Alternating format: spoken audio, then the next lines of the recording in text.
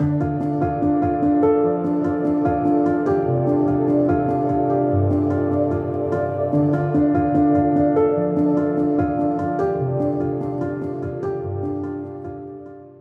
hey everyone. Welcome to episode 94 of F-Stop Collaborate and Listen. Thanks for tuning in. This week's guest is art show circuit veteran Tim Chapman. Tim and I had a great conversation about how photography has changed over the years, his approach to seeing truth in photography, and his experiences on the art show circuit. Over on Patreon this week, we talked about his amazing collection of Nikon cameras that have been to space through various NASA programs. It was a really intriguing history lesson for me, and I think you guys will really like it, so check it out. Well, before we get started, I wanted to tell you about this week's sponsors for the podcast. First, let me tell you about ArcPanel. Every photographer processes images, be it a light touch to ensure the image matches reality, or a heavy artistic post-processing style, or somewhere in between. I personally processed a lot using luminosity masks. There's a lot of different ways you can do luminosity masks. I like to use a panel that really speeds the process up. So let me introduce you to ArcPanel. ArcPanel was created by one of the podcast listeners and Patreon supporters, Anton Everine. Anton is a software developer and a landscape photographer just like us. ArcPanel focuses on simplicity and speed. I tried it myself and I found ArcPanel to be the fastest and most intuitive panel out there. ArcPanel provides 16-bit luminosity and saturation masks for lights, darks, midtones, and zones, with options to refine and apply them to any kind of adjustment layer. There is also a free extra tab with frequency separation, Orton effect, and dodge burn. ArcPanel has a free trial, so you can try it before buying, and Patreon supporters of the podcast get a special discount. Also, we are giving away 3 free copies on Patreon, so check that out. You can try it for free at arcpanel.averin.photo. That's arcpanel.averin.photo. The website has full features descriptions and a growing list of tutorials. Lastly, I wanted to take time to thank our Patreon supporters and podcast producers. These are generous individuals who are dedicating $20 a month or $50 a month over on our Patreon page. There's lots of benefits for joining and supporting the podcast at those levels, so check it out. Thank you so much to Michael Howard, Jack Curran, Eric Stensland, Chris Rice, Jeff Peterson, Charlotte Gibb, Jason Matias, Anton Everine, Laurie Berenson, David Kingham, and William Nurse. Thank you guys so much. Enjoy the show.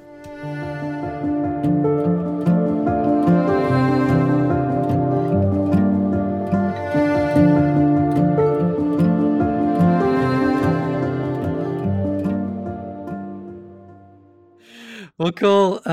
Tim Chapman with 2 M's, which is pretty cool. Welcome to F-Stop Collaborate and Listen. Hi, Matt. How are you? Hey, it is Friday afternoon, and I can't complain. And it's a beautiful day in the neighborhood here in Arizona. The sun is out, as always. Yeah, the sun actually just came out today. It's been snowing off and on for like the last 2 weeks, and there's I want to say there's 2 feet of snow outside, but it's all melting, so it's slushy and nasty. But that's one thing I miss being down here. I've lived in Arizona for the last 14 years, but moved from Canada, so wow, I haven't touched a snow shovel in almost a decade and a half. Right. I guess you guys don't get a whole lot of snow down there in Phoenix. No, we watch it on television. Yeah. So do you ever find yourself missing playing in the snow or doing stuff in the snow? It's funny, but the last 5 years, right around this time, either January or February, I've left for the Arctic and areas up there to photograph because I need to get my fill of cold. I really like cold weather, but happy wife, happy life. Right. That's why I'm here. Yes, I completely understand what you're saying. I would say something snarky, but my wife is It's probably actually best not to, yes, because there's an archive exactly. of this. And it will Right. come back and haunt you. Oh, absolutely. That's probably just let's stay off limits on that topic. Okay. Well, so gosh, there's so many things I want to talk to you about. I know that your background is actually as a film photographer, and you've been taking photos for like 40 years. So like, uh, man, like tell me, how has photography changed since you started? Oh my God. It, exponentially. It's astonishing because, just the other day I was going back through some of my old film archives, because I'm one of these guys that actually has binders and binders of virtually every negative or positive that I've ever shot since 1982. Scary in and of itself. But I was going back through some of those because there's an old vintage body of work that I want to do for my website. So I was digging back through some shots that I did in the mid '80s, and that was old school. That was in the darkroom, developing with tanks, and using a light bulb as your light source for actually exposing your paper, developing your paper in trays, and watching the magic come alive as chemistry flows back and forth over top of a white paper and turns it into an image. Spectacular. Those days were magic. And then, I get into, I was really lucky in high school in grade 11 and 12. We had a color lab. You want to talk about difficulty. Try printing color prints, 4 different filters, 4 different exposures, one for each one of the colors, and then tray development in that. That was so. Needless to say, I don't really miss those days a whole lot. There was Yeah. there was the magic, of looking in the trays and actually seeing the image develop. That was spectacular, and it still is to this day. However, doing things like color printing back in the old days with those multiple filtration systems, it was so difficult to get anything that was consistent and Mm. reliable. You could make one great print, but good luck trying to make another print. You know, it made me understand why Ansel Adams was like the king of black and white photography, Right. because color is just, it's so ridiculously difficult to do. But Yeah, so it that seems to me like making reproductions of your photos was almost impossible in terms of consistency and things like that, which is, um, gosh, it seems like that would make it all that almost seems like that would make the value of each print that much higher. it was, but in this day and age, it's really hard to get anyone to pay for that value, pay for that Hmm. work. Hmm. Um, the tolerances were so low back then. 1 degree of temperature variance in your chemistry would shift your colors. Wow. And imagine being in a high school lab and trying Right. to maintain, temperature tolerances of 1 degree. Like, good luck. Right. So, but I was never a fan of the darkroom because of all of that. Hmm. I really loved capturing the images, Hmm. Hmm. the technical aspect, the creative deployment of settings, and how I wanted an image to look, and really learning the art of seeing. So, as technology moved along and you got into digital, well, your learning curve is so much drastically reduced because the cost of getting an image is significantly less. Right. You can just get into that spray and pray mentality that we've all heard of, where you just shoot, shoot, shoot, shoot, shoot, and hopefully you're going to hit the target at one point in time and get one nice shot out of it. Because I come from a film background, I've never really had that type of approach. I've always looked at each image as having really inherent value, really significant value, not just because it costs you more per image or you only have 36 potential images in your camera on a roll of film.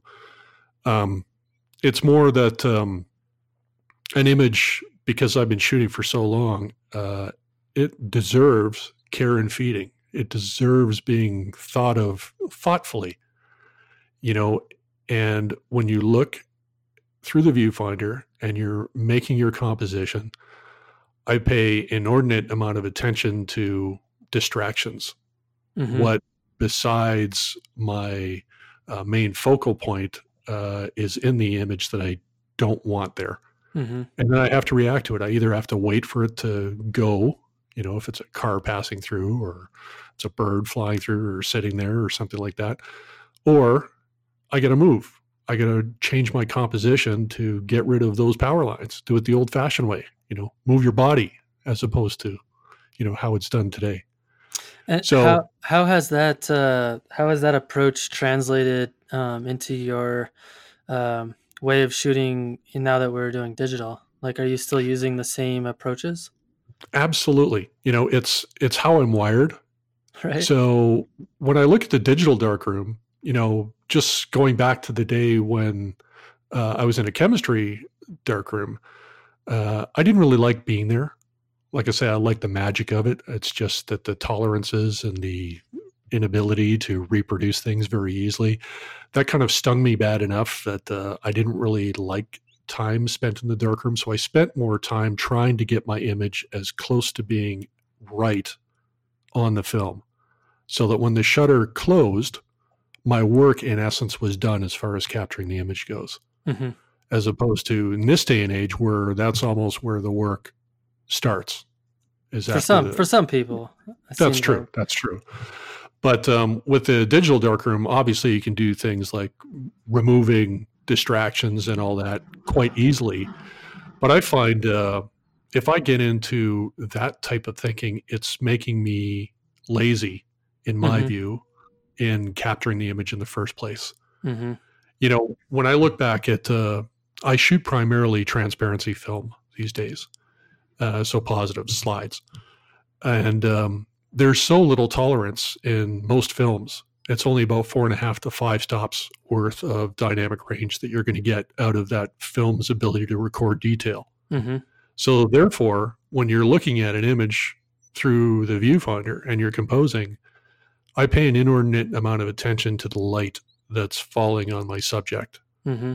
And I have to know that I have only 4.5 to 5 stops to work with. So I still take that same type of approach when I'm shooting with a digital camera. I'm really paying attention to the light and I want to balance it because I don't want to have to use software to try to brighten up shadows or keep detail in areas that I would. It's great that those tools are available. It's just not how I'm personally wired. I've always really studied the scenes very carefully, make sure I don't have any distractions or anything like that. It sometimes costs me images. Yeah, I was going to say, I have a pretty good camera sensor, the A7R2, and, tons of dynamic range, but I've still found scenes where highlights are blown or shadows are blown and they're just not recoverable. And mm-hmm. How do you handle that when you're shooting film? Well, basically the way I look at it is the highlights and the shadows are my children. Eventually, you're going to have to make those choices. You're going to have to sacrifice for the kids. So really, looking at the scene, I'm looking at where the shadows are. I'm looking at the density of those shadows. I'm looking at the highlights. And I'm deciding what is most important in this particular composition, that I retain as much of the detail in the highlights and let the shadows suffer, mm-hmm. or I really need to bring the shadows back. Mm-hmm. So, or is it a case that I need fill light So I'm going to use an off-camera flash or something like that. Am I going to use a reflector to try to add some light in to balance the light out a little bit more? Is it a neutral density graduation filter that I need to try to balance the light that way? Mhm. There's a whole variety of different ways to try to achieve the end game. But more often than not, when a lot of people look at my images, you're going to see blacks with no detail. I kind of like that. I don't know. I don't know, because like that's, I don't know, that doesn't necessarily bother me. Is black shadows? I'm like, well, shadows a lot of times are black. Like that's oftentimes when it's, especially if it's dusk or twilight or pre-dawn. The shadows are going to be black. Far too often, though, I'm seeing these days is that because the sensors capture so much, and that software through high dynamic range can bring back so much, that when people don't let them go naturally to black and it becomes more dynamic range than our eye is used to seeing, that's when you get that kind of comic effect when you're looking at it.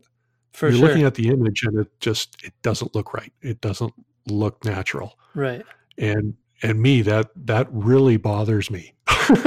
Yeah, it's funny. I've been talking a lot with people about that recently, like, because I have the same problem when I'm my own work aside. Like that's a whole other topic that I'm painfully aware that a lot of my work doesn't look real, but I'm trying as hard as I can nowadays to do that. But I look at a lot of work nowadays from really, fantastic landscape photographers that are high quality, great photographers. But I have the same issue when I'm looking at a lot of people's work. I'm like, there's just something about this that just doesn't look real, like it looks too good, Right.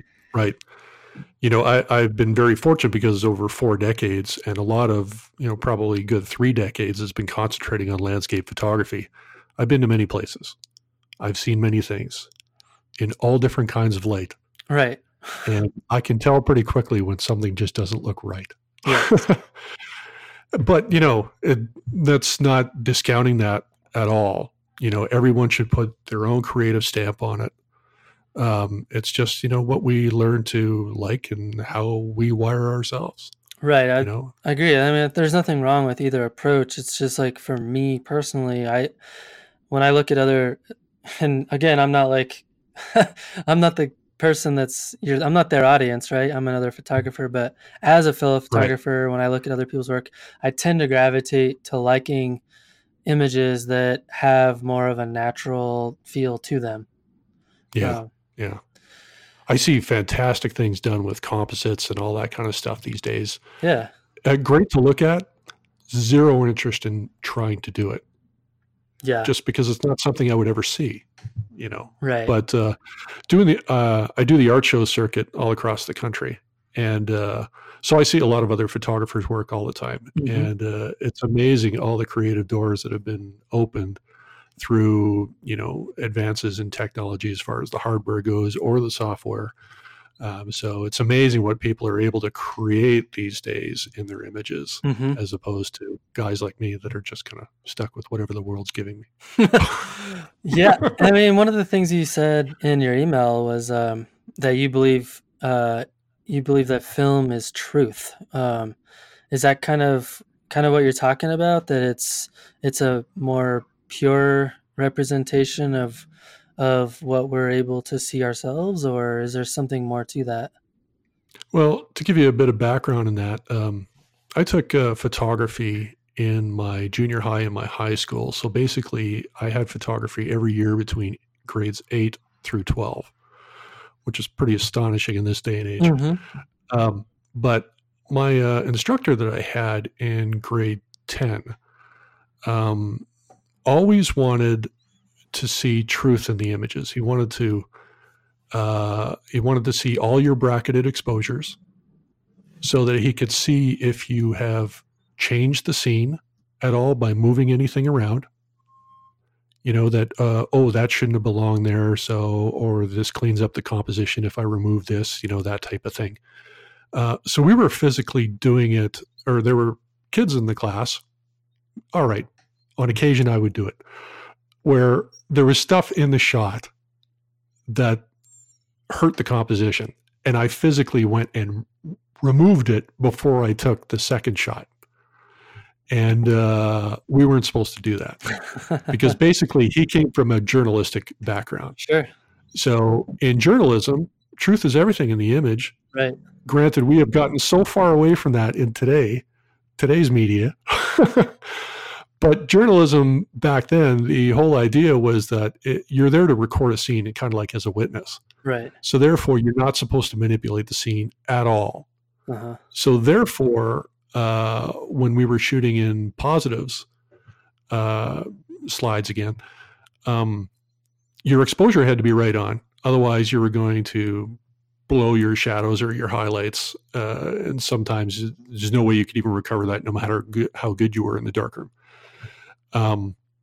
But by looking at the bracketed exposures, you always made sure that you were preserving the truth in the scene.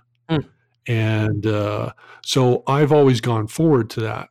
So again, when I'm looking in the viewfinder, composing my images these days, if there's a power line in the shot, that power line is going to be in the shot unless I do something before I take the photograph, which means like changing my composition or changing my position or changing the lens so that I'm zooming past that or whatever. I've got to do something. That's my approach. I want to do it before I'm pressing the shutter down because I want to retain the truth. I want to be able to look back at my film and say, yes, this is exactly what the scene looked like. So that is always carried forward for me. And I always try to make sure that I'm always preserving, quote unquote, the truth in my images. Yeah, I'm curious how, since you do the art show scene and the, showing your work at all of these art fairs and whatnot, since the advent of digital photography and all of the powerful things you can do artistically and creatively in the digital age, have you seen a change in terms of what people are asking you or purchasing from you at the shows? Like, I guess what I'm trying to get at is like, do people come up to you and be like, is that photoshopped? You know what I mean? Like, well, a lot of the images that I take are different. They're not the usual kind of run-of-the-mill photographing the iconic locations from the iconic spots. That's the stuff that people are used to seeing. Instead, I've been trying to set myself apart on the show circuit and photographing things, different places, like deserted towns in Namibia and Southwest Africa, going to the largest cave in the world in Vietnam, photographing icebergs from a boat or from a kayak, that kind of stuff. So the places that I'm seeing, people probably haven't seen before. And some of these landscapes are so spectacular that because you have nothing, no baseline to compare it to, I get that question all the time. Oh, that was photoshopped in, or they changed this, or they did that type of thing. And, those aren't my customers, so I don't engage with that type of conversation. But, if I took the other hand and I'm photographing a familiar spot at Grand Canyon and there's a unicorn off to the side and there's like 12 lightning bolts, all that type of thing, obviously, so because people have got that baseline. They know that they've been there and, oh my God, the chances of seeing that are like probably less than zero. Chances are sometimes it's going to happen, but it's going to have to come by way of doing composites or something like that to actually make the image work. So it's interesting because when you do shows, as many shows as I do, you're going to have people come in the booth, and quite often you're going to get the couple. Right. And one part of the couple is going to say, oh my God, was that thing is so spectacular, blah, blah, blah. And then you have the other one, the learned one, who says, oh yeah, he did that in Photoshop, or yeah, he did this by adding that, and he took this thing out, and blah blah blah. You know, the learned one. They're always fun to listen to. Sometimes I'll interject and correct, but most times I'll just sit back and murmur. Right. Yeah, one of the things you said that I guess kind of surprises me, and or I'd like to hear more about, in terms of how you've seen it translate into sales.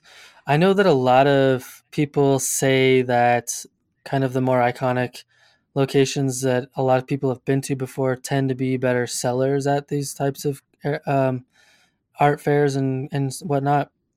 But I, like you said, you don't have a ton of that stuff. So how have you? Because I guess I find myself somewhat in the same boat. Like most of the stuff that I shoot is not stuff that most people have seen before or been to before. Like shooting sunrise from the top of a 14,000-foot mountain that requires like technical climbing to get to the top of, and not a lot of people have done that or seen that kind of scene before. So like it's I've always found that it's hard to, for people that have never been to a place like that before, to really appreciate what it is. So like, have you found that to be a challenge when you're talking to customers or trying to sell those types of pieces to folks? Well, there's a couple of different ways to look at it. Yes, the guys are absolutely correct that when you go to an art show, if people are looking for wall art, they often want to be able to connect with that work. So the connect might be that they've been to the place before, which is 9 times out of 10, or it just speaks to them somehow. Making that connection is so much easier when you go to iconic locations or popular tourist destinations, right, and you're making those type of images.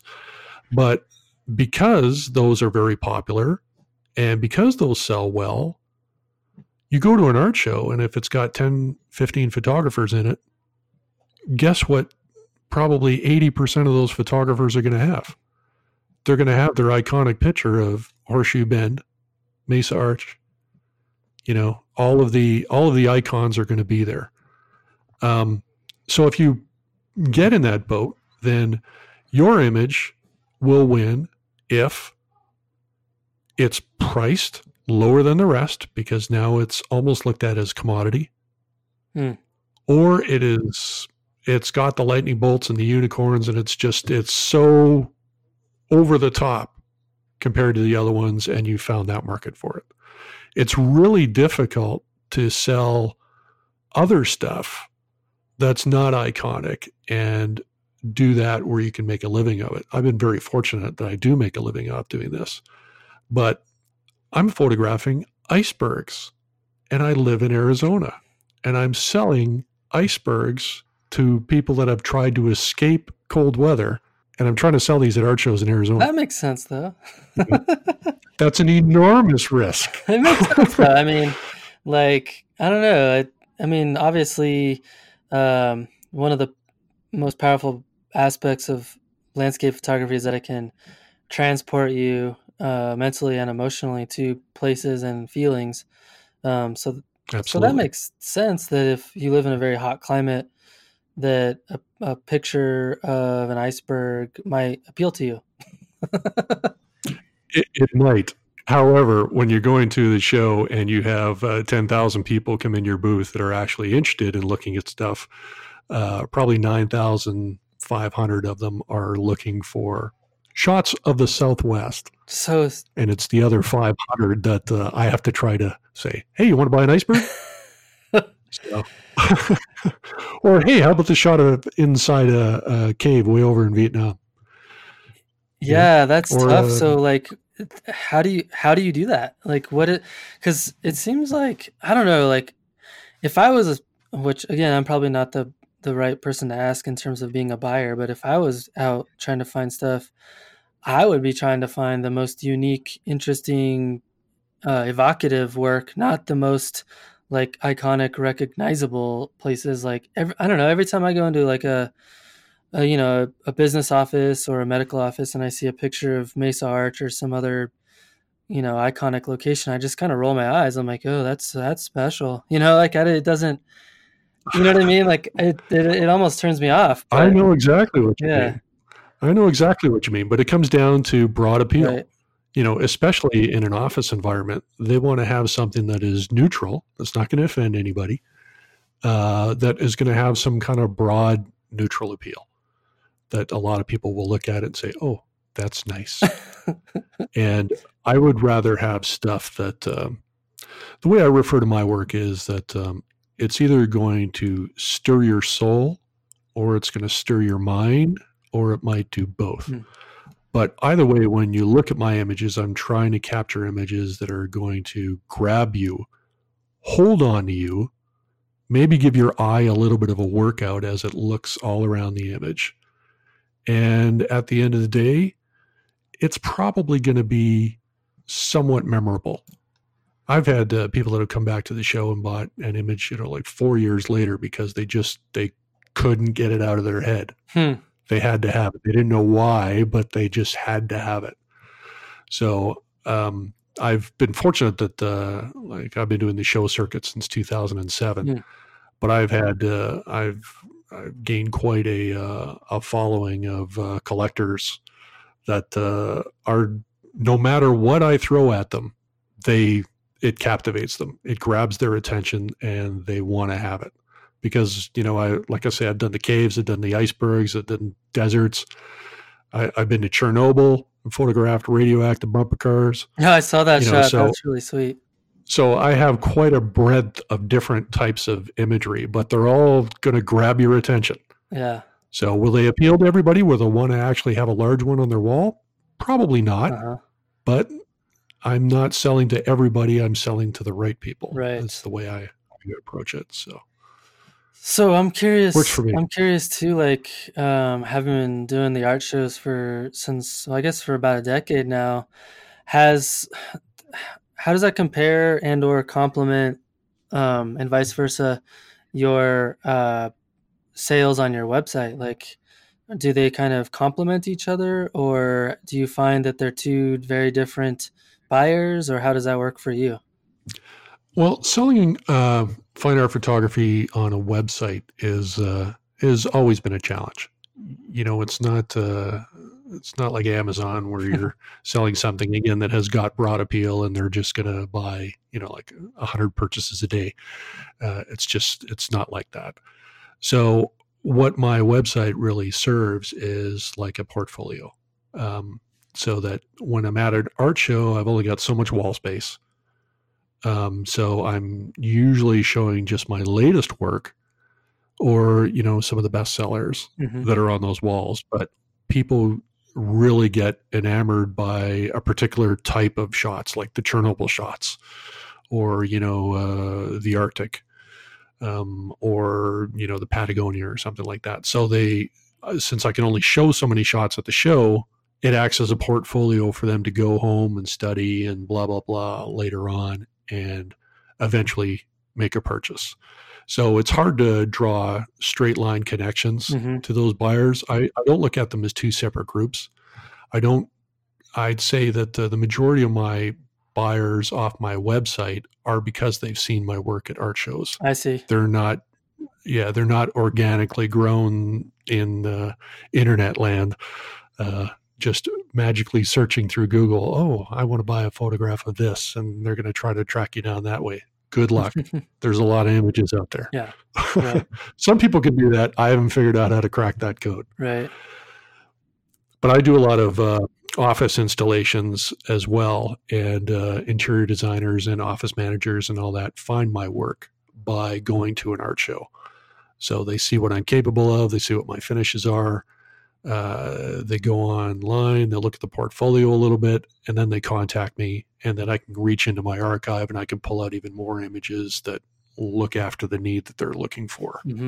So that's what works best for me. And when you're selling at art shows, like what kind of mediums have you found are the most successful? Because it seems to me like you have some inherent challenges that come with doing an art show. Like you need stuff that's maybe not necessarily bulky or heavy, but also still looks good.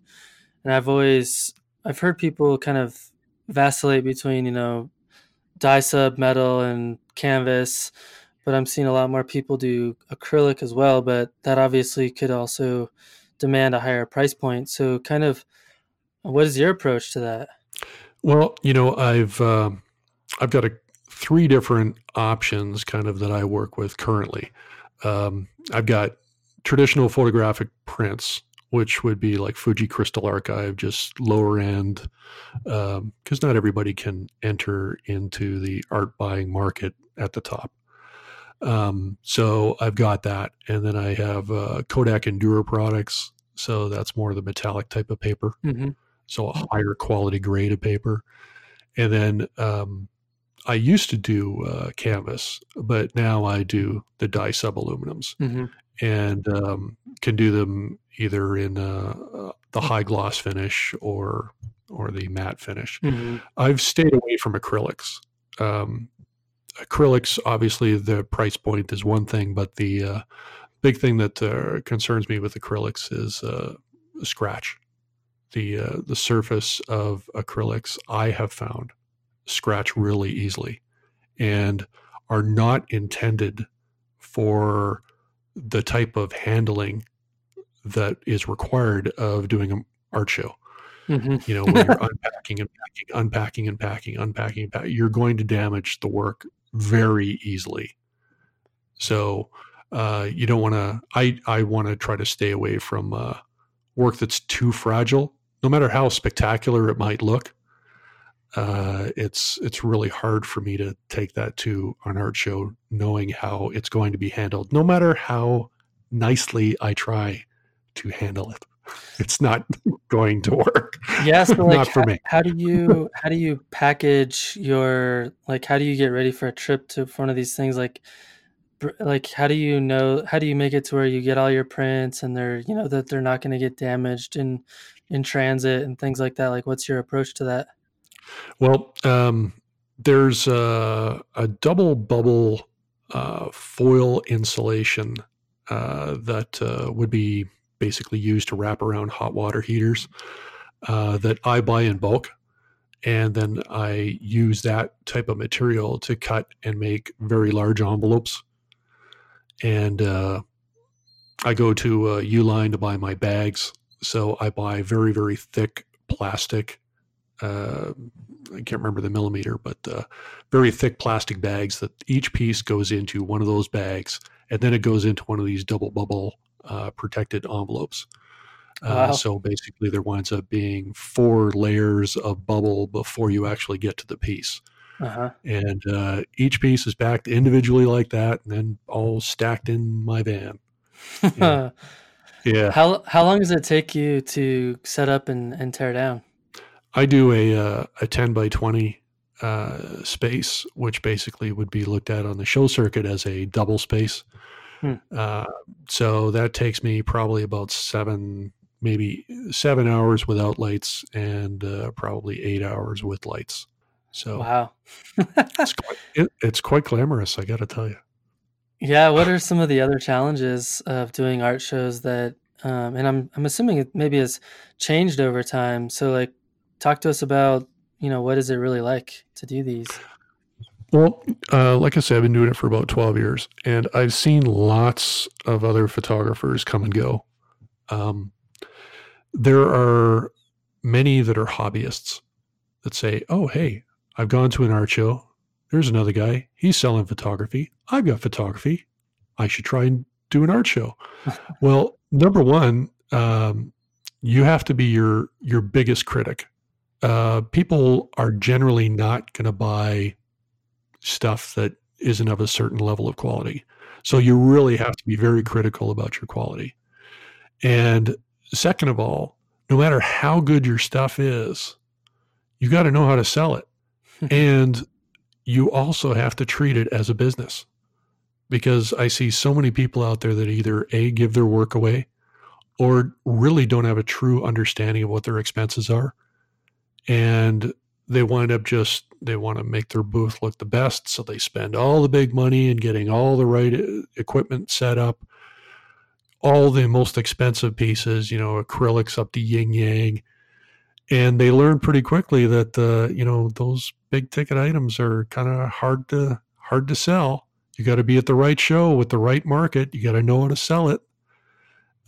So I've seen people that come in, they'll go hard at it for about a year and a half, and then you never see them again. And then I've seen other people like myself that have been doing it for decades.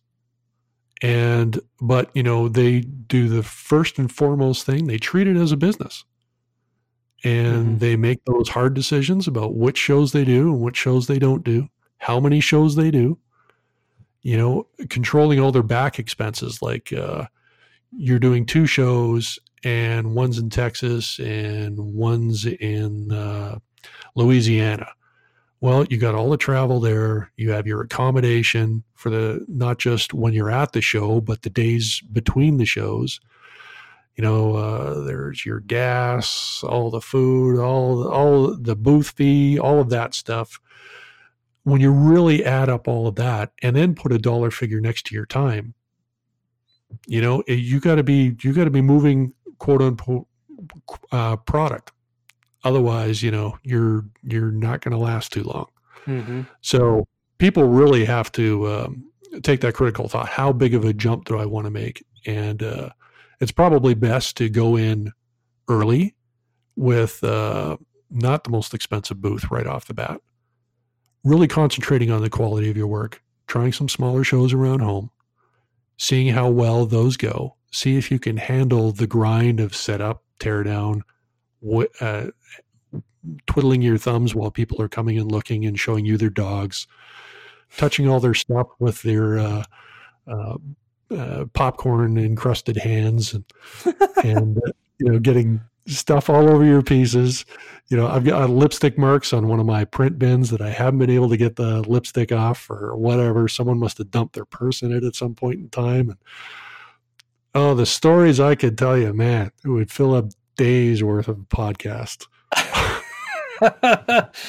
Well, but sometimes I've met some fantastic people on the road, and sometimes you can absolutely kill it with a great show. And then the next show, it's funny. About 5 years ago, I had my highest show ever by twice what the second highest show was at the time. And the very next weekend, because the show was so far away from the house, I thought, well, I'll throw another show on the following weekend to try to amortize the distance that I was traveling and all that. The second show right after that was the second worst show I have ever done. So I went from being the best by twice as much to the very next weekend with basically the exact same stuff in the booth to the second worst show I've ever done. Wow. It's that type of lifestyle. So it's not as glamorous as a lot of people think it is when they first come into the show booth. No, I think it sounds awful personally, but I can understand, like, if you're going to sell your work, that's probably one of the best ways to do it without having a huge, like, recurring overhead. Like, you don't have your own gallery space or things like that. Yeah, but, that's a huge challenge. Is when I see people go that route, I just can't see how they can do that. Bricks and mortar are so expensive. Yeah, it's pretty insane for sure. Yeah, and one guy I know, he's got a gallery in La Jolla, California, which is pretty expensive retail space out there, and he's got 3 other top name photographers that have galleries within a block of him, and he's still doing the show circuit in addition to that.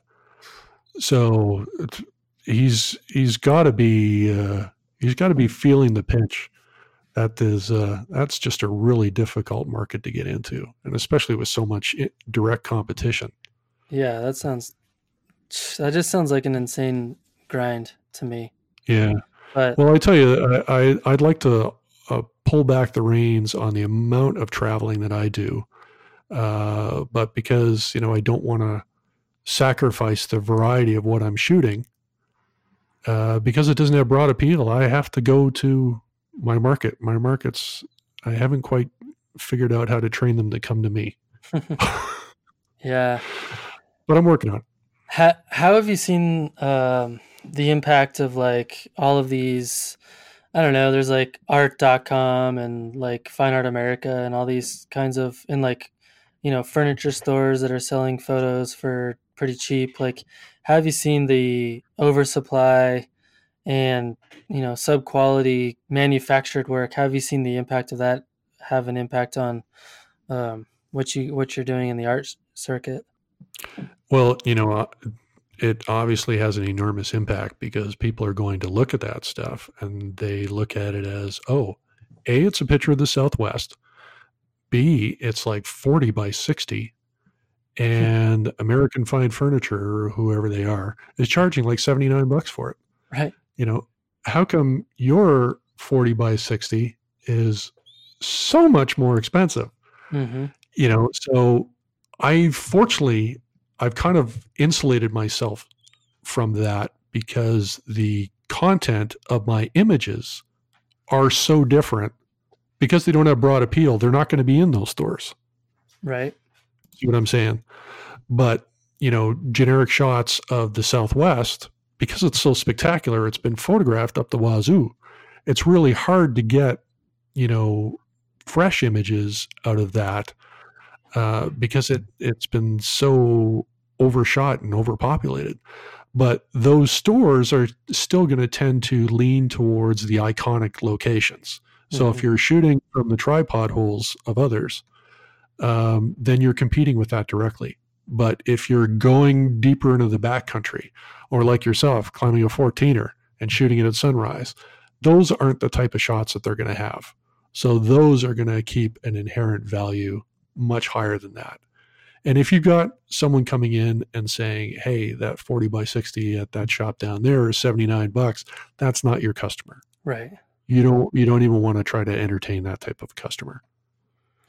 Do you spend any amount of time when you go to these art shows looking at other people's work and their pricing, and does that impact how you think about your own pricing? I have zero interest in that. Uh-huh. Really, there's a lot of people that do that. And I guess as you're first starting out, you kind of want to have some kind of baseline barometer type of thing. But at the end of the day, I'm not selling the same thing that they are. Right.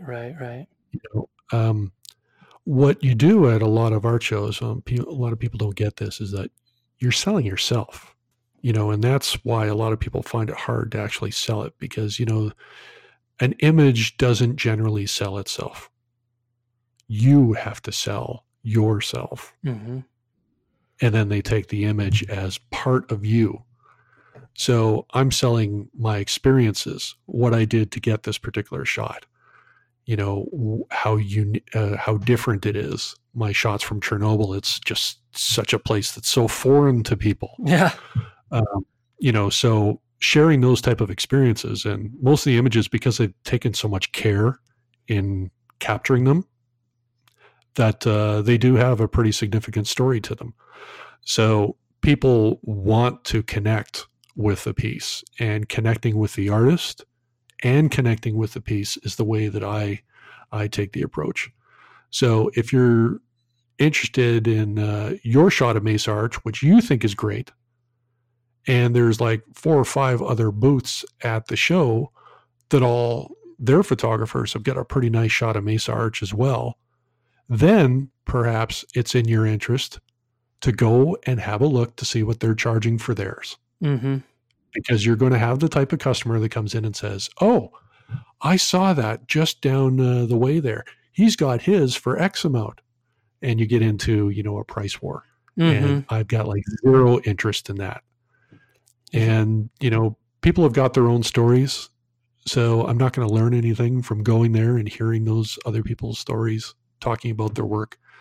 So I don't really see any kind of need to go around and look at others.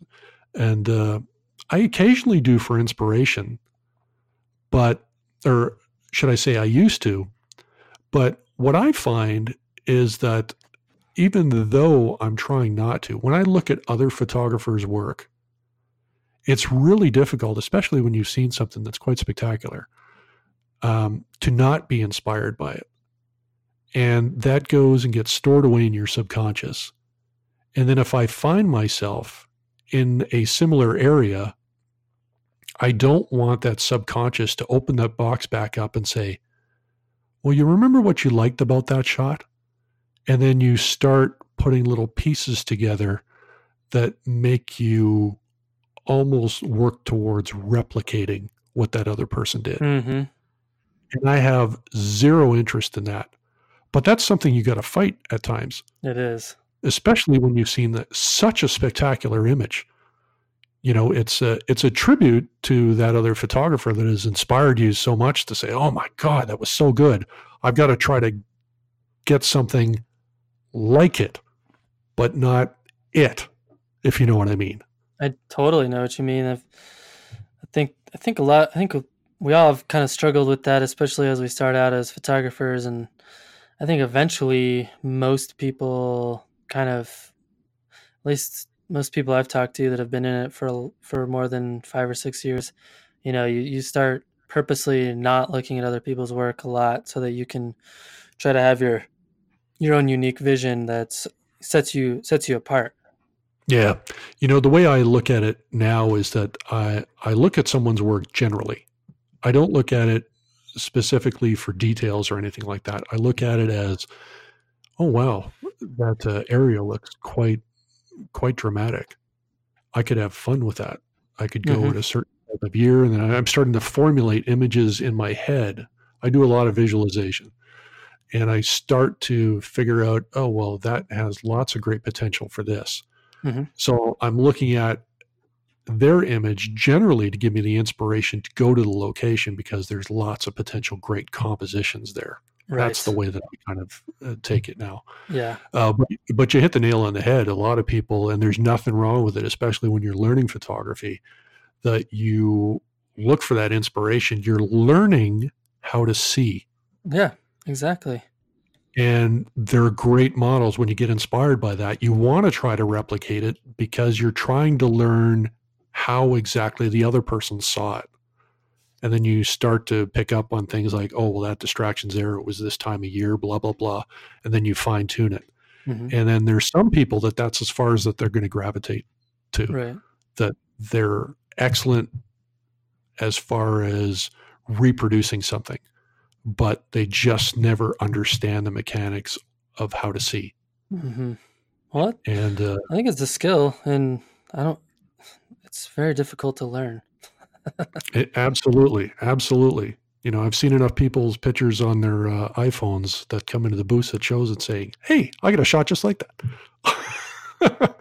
You do one art show, you're going to have about 20 experiences like that just from one art show. Yeah. It's astonishing. So fortunately, by me, with the body of work that I shoot, I pretty well don't run into that very often anymore, unless someone's looking through my print bin and they come across one of the oldies. Then, you know, they get to show me their picture of Antelope Canyon. Right. This is funny. Winding down, Tim, so who do you think would be cool to hear on the podcast? Well, you've had so many great photographers on. One guy that I'm sure has got a lot of great backstories for you would be another guy that I see from the show circuit, and that would be Ken Smith, based out of Colorado. Ken does a lot of Americana photography as well as landscape photography and a lot of train photography, which obviously has its own little ins and outs and how to do those types of shoots that I think your listeners might find quite interesting. Yeah, and when you say train, do you mean like model trains or like actual trains? Well, he actually has got a background in building sets for model trains. And has been featured in Model Railroader because he's photographed that stuff after he's built it. And so he's been featured in Model Railroader. I think he did like some project that lasted a year in building all the pieces and paying all that little exquisite attention to detail. And then he also, because he's got this ridiculous mind about those types of details that he likes to photograph the real things too. So he's always often involved in setups for shooting locomotives in different parts of Colorado and other places like that. So that'd be quite interesting. Awesome. Another guy you might want to think about is David Mayhew. And David's also a Colorado-based photographer. And he's a storm chaser. So storm chasers always have their fun stories. Yeah, absolutely. And, and David also does the show circuit, and he's just published a book last year too on some of his work. So very cool. Yeah. Well, man, Tim, this has been really fun, and if I'm ever in Phoenix, I would definitely love to see some of those NASA cameras that you talked about.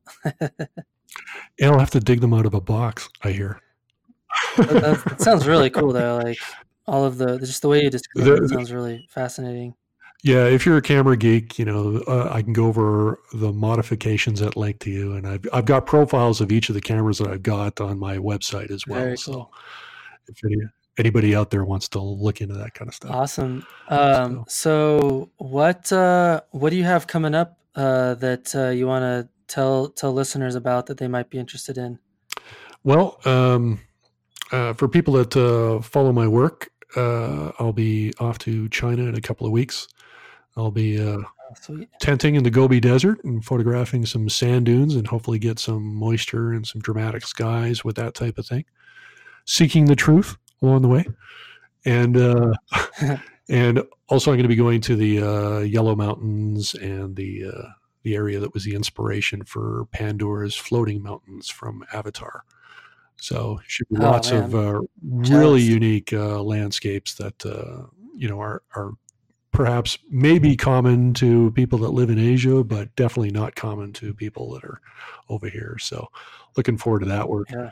And later on in the year, I'll be teaching my building blocks of photography course again, which concentrates basically on my approach to photography, where it concentrates on capture and the steps that are required that I take for visualizing the type images I want to get, all my details that I go through with composition and research, my attention to light, the creative deployment of aperture and shutter speed, and finally balancing all the light together in exposure. That's the class I usually do once a year. It's a 5-week course, and it's based in Phoenix. But I'm looking at perhaps, now that I've got this sexy-looking microphone in front of me, that I might have to do an online version of that, because I've always had people across the states that don't have the 5 weeks to afford to come to Arizona, but would like to participate on the training. So that's coming up. Oh wow, it's a 5-week course, huh? Yeah. Well, basically it's wow. It's 1 day a week, but then I give homework that goes over the stuff that I've just taught, and that gives I love that. That gives critiques, definitely one-on-one feedback to all the participants on their images, and then I know that they're getting what I'm teaching. Because they're all building blocks, you have to have the foundation before you can go on to the next block. So absolutely, but it all concentrates on capture. So all the work that's done until the shutter's closed, I don't teach anything about post-production work. Yeah, I'll leave that to the expert. Well, man, yeah. Well, awesome, Tim. Well, thanks again for coming onto the podcast, and I really appreciate it. And I've been really enjoying looking at your work on your website, and I think listeners should definitely take a look, because you got some really cool shots. I really like those Chernobyl shots. So keep producing those unique images. I like that. That's what it's all about. It feeds my creative instinct. Thanks very much, Matt. I appreciate it. Absolutely. Well, thank you so much to Tim for coming on to the podcast. It was really great to sit down with him and chat about the art show circuit and just really learn from him as someone who's been in the business a long time. I really appreciate his time with us. If you enjoyed our conversation, definitely check out our talk on Patreon, which is all about his NASA camera collection.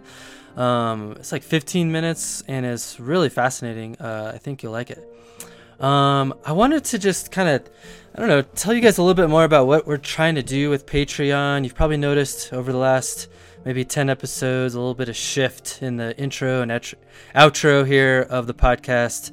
I am allowing people to, support the podcast at $50 a month and higher. And one of the perks you get for supporting the show at that level is you can promote your services or your products or whatever it is on the podcast. So hopefully you guys understand why I'm doing that. I think it's a great way for people to give back to the show, but also me give back to the community. I think it's a win-win-win. So speaking of which, I wanted to tell you guys a little bit more about one of my absolute favorite sponsors of the show. That's David Kingham and his website, Nature Photographers Network, or NPN. I love it. I love his website. It is one of the most amazing places on the internet right now. If you're a landscape photographer, nature photographer, or just starting out in photography in general, it is rich and full of resources, full of amazing individuals that have been in the business a very long time. They have an amazing critique forum that is, there's lots of thoughtfulness to that forum, a lot of rules that make sense, but also allow for a lot of great feedback on images. I feel like you can just learn a lot by just going there and reading those critiques of other people's images. It's really, really helpful. It's kind of also like getting away from the social media grind that I think a lot of us are trying to get out of, and having a more meaningful, more connective way to interact with like-minded photographers and nature photographers. So check it out. Head over to naturephotographers.network, and I highly recommend it. Lots of great stuff over there. Check it out. Next week, we sit down with the amazingly talented Instagram phenom and all-around really great kid. I call him a kid because he is pretty young. Andrew Studer. I've been following his work ever since he started like about a decade ago, and I really like his stuff. We talked about his recent trip to Bhutan and his corporate client work and our thoughts on the influencer culture over on Instagram. I think you guys will really like it. I wanted to take a minute to also thank our newest Patreon supporters. Thank you, Dan Vang, for your $1 pledge. Really appreciate that. D. Craig Young for his $10 a month pledge. Thank you so much. Rick Alway for his $10 pledge. Ken Dono for his $20 pledge. And Jeffrey Anderson for his $5 pledge. I also wanted to share a really thoughtful iTunes review that Jeffrey Anderson left for the podcast and also shared with me over on Instagram. I just love hearing from you guys, and it's so cool, so I want to share. So this is what he had to say. I wanted to wait until I was fully caught up on the podcast before writing a review. Amazingly, it only took me a few weeks to listen to every single one. As a 1-year-in photographer on my journey in this newfound obsession, this has been exactly what I've wanted. I now have some amazing photographers to learn and look up to that are like-minded. I honestly cannot think of one episode where I wasn't able to take something away, and for that I am truly grateful. That reminds me, before I have to go, I'm going to go on to Patreon so I can gladly give you my money and unlock new episodes. Thanks again, Matt. Oh, thank you, Jeffrey. I really appreciate the review, and it's my pleasure to try to do as much as I can to give back to the community that I love and adore. So thank you. Well, feel free to reach out to us on social media. Just look for F-Stop Collaborate and Listen or Matt Payne Photography and send me a note. Thanks again. See you next week.